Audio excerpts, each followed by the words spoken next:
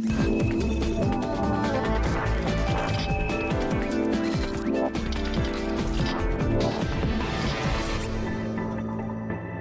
I'm Max Kaiser. This is the Kaiser Report. You know, inconvenient truth time. We've never been off a gold standard. People say we left the gold standard, but in fact, central banks clear all their dealings with gold. And now, after this period of experimentation with a purely fiat-run currency and currencies of the globe, various countries are recognizing that it's all nonsense. They need to go back to pure gold standardization, Stacey. Well, gold has always been there, and we have not found a way to destroy it and throw it into the sun and destroy the truth-telling that it does. For the past 40 years, 40 plus years, we've tried to remove ourselves from a gold standard, and we pretend it doesn't exist, and we pretend that we're able, through our central banks and our masters of our universe and the most elite and brilliant Nobel Prize winning economists like Paul Krugman, that we know better than the markets. We know better than the ordinary consumer. We know better than the ordinary investor. And that's failed because gold is always telling the truth. And the reason why gold works is because it's trustless. You don't have to trust that somebody's printing up a whole bunch of money. And this was articulated this week by the Prime Minister of Malaysia. Dr. M. moots currency backed by gold. Prime Minister Dr. Mahathir Mohamad says Malaysia is proposing a new currency based on gold, as this would be more stable than the current currency trading, which is manipulative. He said the precious metal could be used to evaluate import and export activities among East Asian countries. Quote, we can make settlements using that new currency using gold. That currency must relate to the local currency as the exchange rate, and that is something that can be related to the performance of that country. That way we know how much we owe and how much we have to pay in the special currency of East Asia. He's saying, like, this is for the trade region of East Asia, he wants a gold-backed unit of account for trade so that we know for real what we're getting and who's cheating and who's not cheating. It's the only way you can tell if you're making any money, exporting and importing, is if you have a yardstick or a benchmark to apply your economics. And that yardstick has always been gold.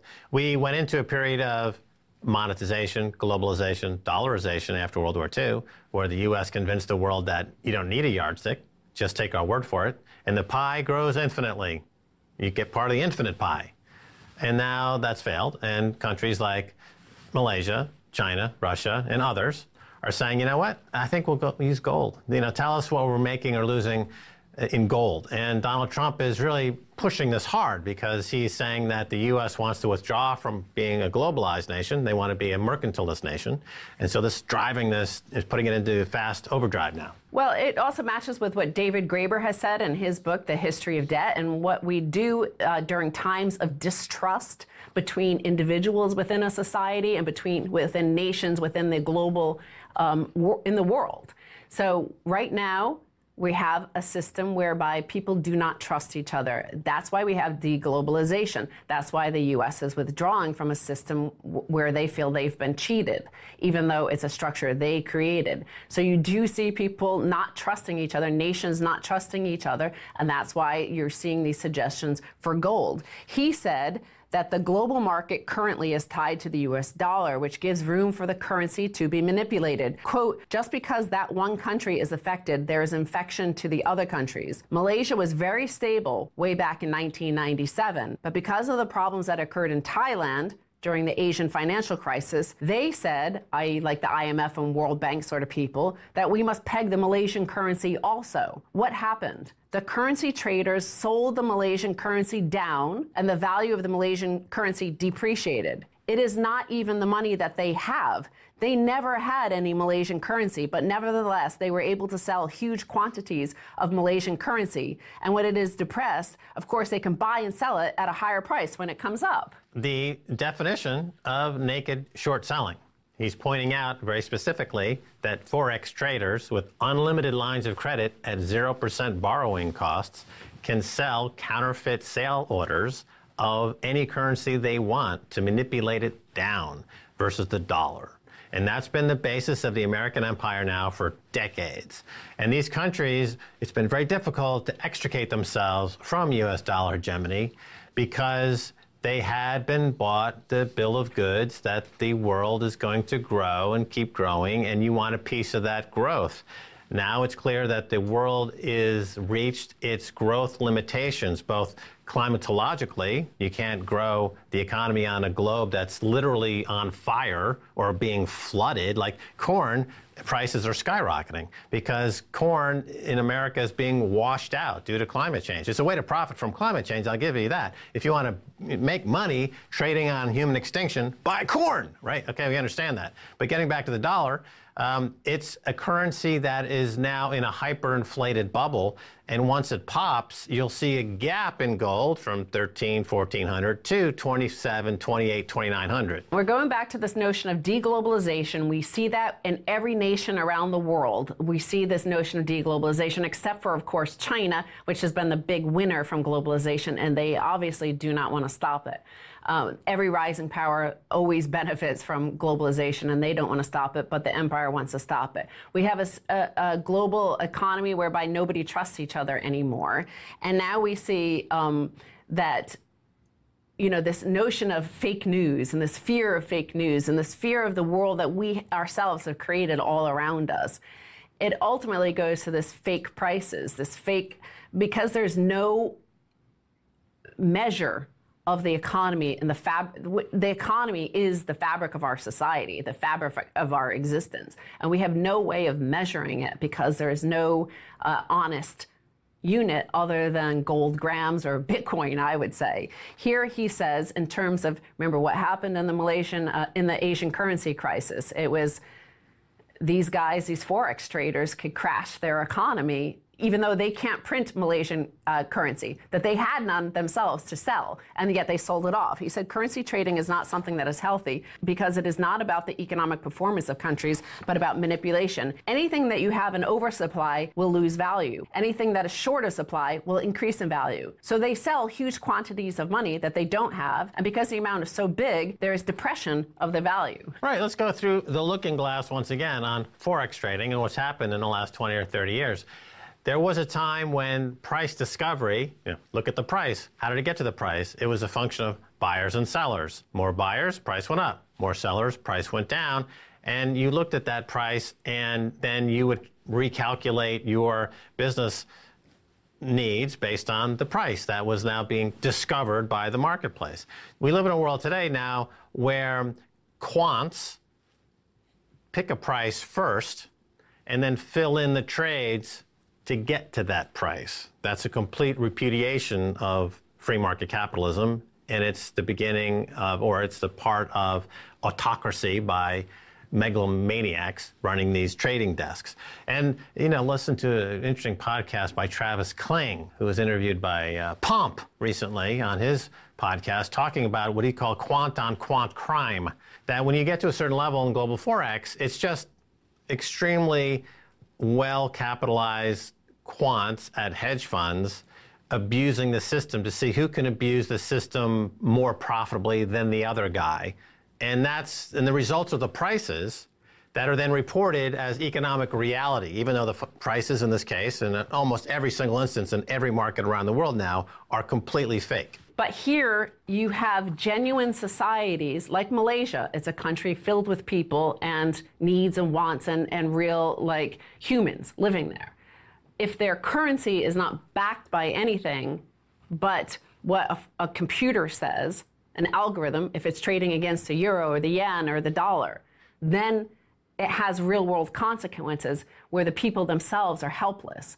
However, when they do naked shorting of gold or silver, for example, there is an ultimate thing of delivery of physical. If you start taking gold off the market, if you start taking silver off the market, as when JP Morgan had a massive naked short position on silver, buy 1 ounce of silver at $10, and that makes it harder and harder for them to manipulate the price. So here he's saying that is if we have a unit of account, which is gold, then it leaves your schemes vulnerable. You can't just print up gold because we know how much there is, and you have to mine it, and you have to hold it, and you have to verify it. So here he's saying that this is a way to end those schemes, and asked if the Japanese yen or Chinese yuan could be used as the common currency in Asia. He replied, if we tried to promote our own currency, there will be conflict. But if we have a common currency for East Asia, a common trading currency that is not used in each country, but for the purpose of settlement trade only, then there will be stability. But trying to promote the yen or the yuan, that is not the way to go. Again, it's called the gold standard, and that's what ran the economy for most of recorded history. It's been run on a gold standard, and it's only because of the hokum and P.T. Barnum-esque quality of the Federal Reserve Bank in New York to convince the world that forget gold, the dollar is going to give you a magical pudding pie. Their growth never ends, and you too can be a Hollywood star. And okay, it worked for a while, but now it's breaking down. It's breaking down, as we've covered, in Los Angeles, San Francisco, New York, and Washington, D.C., where prices of property can keep on going up. That's how they keep you engaged in their manipulative system, is that you have the asset, which is the property, and they can make it keep on going up in price, and you feel like you're winning. But the rest of the world is looking at this. This is a moment just like 1971 when Charles de Gaulle in France asked for their gold back, and they called the bluff that the ledger they were keeping on the amount of gold in their reserves was a lie, and he exposed that. Now what this guy from the Prime Minister of Malaysia is saying is he's saying we don't even believe that they have the fake paper, like dollars to back this. That there is no even any in paper there. But again, it's like mafia capitalism. Currency war leads to trade war leads to hot war. So the U.S. has been operating like a mafia, a currency mafia, and now that people are demanding actually to get their cash back, like the mafia, the U.S. will resort to violence. So quickly, Warren Buffett has been one of the chief beneficiaries of a U.S. dollar system. He has Wells Fargo, he has Coca-Cola, and he's very against gold and Bitcoin. So here's a tweet. Today I learned that the price of Coke remained the same, 1 nickel, 5 cents for 70 years after it was first sold. In a world where we've become accustomed to our money losing its value and being debased, how is this possible? And so they said on NPR, this is how the interview went, you might think inflation would have been a problem for Coca-Cola the whole time, but Andrew Young says there wasn't really inflation before the 1940s. Yes, prices would meander up. Sometimes sugar and the ingredients cost more, but then they'd meander back down. After the 1940s, inflation is here to stay. Prices just keep going up. What happened? The U.S. went off the gold standard. Dollars no longer had to be backed by gold. So we went off the gold standard and prices continued to climb and climb and climb and climb and climb. Yeah, the minimum wage, if it kept up in the same way it would have had we not gone off the gold standard in 71, would be almost $50 an hour. That would be the minimum wage, 10 times higher almost than it is now. Anyway, we're going to take a break, and when we come back, much more coming your way. Welcome back to the Kaiser Report. It is my great pleasure to bring back once again one of the biggest minds in macroeconomics, the guy over there at goldmoney.com. His name is Alasdair Macleod. Alasdair, welcome back. Nice to be back, Max. Alasdair, the U.S. Federal Reserve Chairman this past week said that we should get rid of the word unconventional when related to monetary policy measures like quantitative easing. That is, it is now conventional policy. Your thoughts? Anything to print money, basically. Last refuge of the scoundrel is printing money, I think. So, anything that supports the opportunity to just try and print their way out of trouble, that's what he's doing. Next we'll hear him saying MMT is a good idea. Is it not correct that when quantitative easing was introduced, people said, hey, you're monetizing debt, and debt monetization is always a recipe for hyperinflation and currency collapse. Every single country that's tried it has failed under a hyperinflationary currency collapse. And the response from central bankers was, no, that's not the case because this will only be temporary. And we, as Ben Bernanke said, we can reverse quantitative easing in 15 minutes if we wanted to. Now here we are looking at quantitative easing 4. There is no reversal. This is massive Ponzi scheme economics. And is it not simply a case of debt monetization, Alistair? It is simply that, yes. I mean, the idea that you can rescue the economy by debasing or debauching the currency is absolute lunacy, because what you're doing is you're transferring wealth from people without their consent to the state. And, this doesn't actually improve the economic outlook. If anything, it makes the outlook deteriorate. There can be a temporary benefit, and that's, of course, what they're playing on. But there's nothing temporary about the policy now. It is becoming permanent. It's quite simple. They are printing money. Temporary benefits are almost by definition a Ponzi scheme. Everyone loves it until it suddenly collapses. And let me ask you this. When you have $11 trillion in debt around the world now at negative interest rates, and that number growing, it would appear that not only are rates never, ever going up again in any meaningful way, and not only are rates going to be universally at 0%, but we will also have not 11 trillion in negative interest rates, but probably 80 or 90 or 100 trillion in negative interest rates, Alistair. It's going that way, isn't it? Because they just print. And part of it is to suppress the cost of borrowing. And this is actually not so much to improve prospects for the private sector. It's more to make government borrowing affordable. That, I think, is the primary reason for doing QE. It's printing money basically so that governments can finance their deficits. And in the coming years, the costs of welfare states will be escalating. The amount of taxes that government are collecting in real terms will be declining. So how do you bridge the gap? You print money. That's where we are. Maybe you can settle an argument I've been having with Danny Blanchflower, former, I guess he was one of the top guys at the Bank of England. He's an economist. I made the point a number of years ago that this type of quantitative easing doesn't fight deflation. In fact, it causes deflation. And by that, we mean the increase in zombie debt. Am I not now the winner of this debate, Alistair? Quite clearly you are. Oh, thank you. That was a brilliant answer. And let's move on. Okay. So, on that note, it looks like the Fed cuts, yes, still. The market's at all-time highs, of course, but doesn't. Let me ask you this. Donald Trump loves the fact that the markets are doing great and stock markets are going higher. If that were true, Alistair, isn't that when you would see rates go higher? Higher rates indicate a booming economy, not rates going down. True or false, Alistair? Well, basically, the valuation on the stock market is, if you like, based on ultra-low interest rates and the prospect, perhaps, as you've just mentioned, of even negative interest rates. And, on that basis, your valuation for anything can be sky high. That's all it is. At some stage, there will be a realization in the market that the contraction of business in the real economy is actually begun to be so serious that all these valuations are complete pie in the sky. And then there will be a massive return to earth.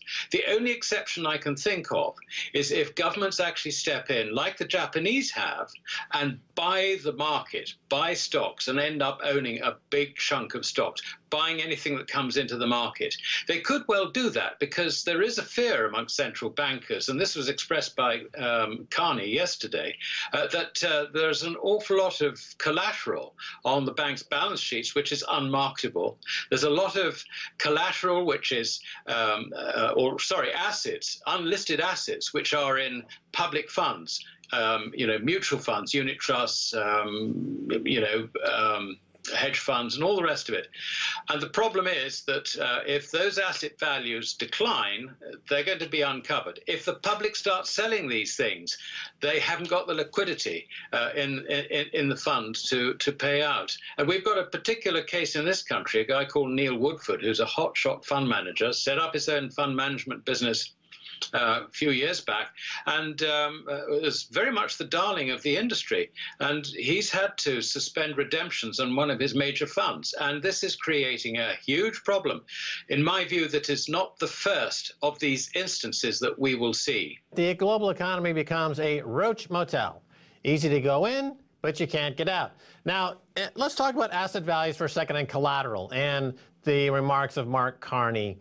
because what we've seen over the past 30 or 40 years, particularly going back to the Reagan-Thatcher era of deregulation, is this constant reclassification of collateral and what constitutes good collateral.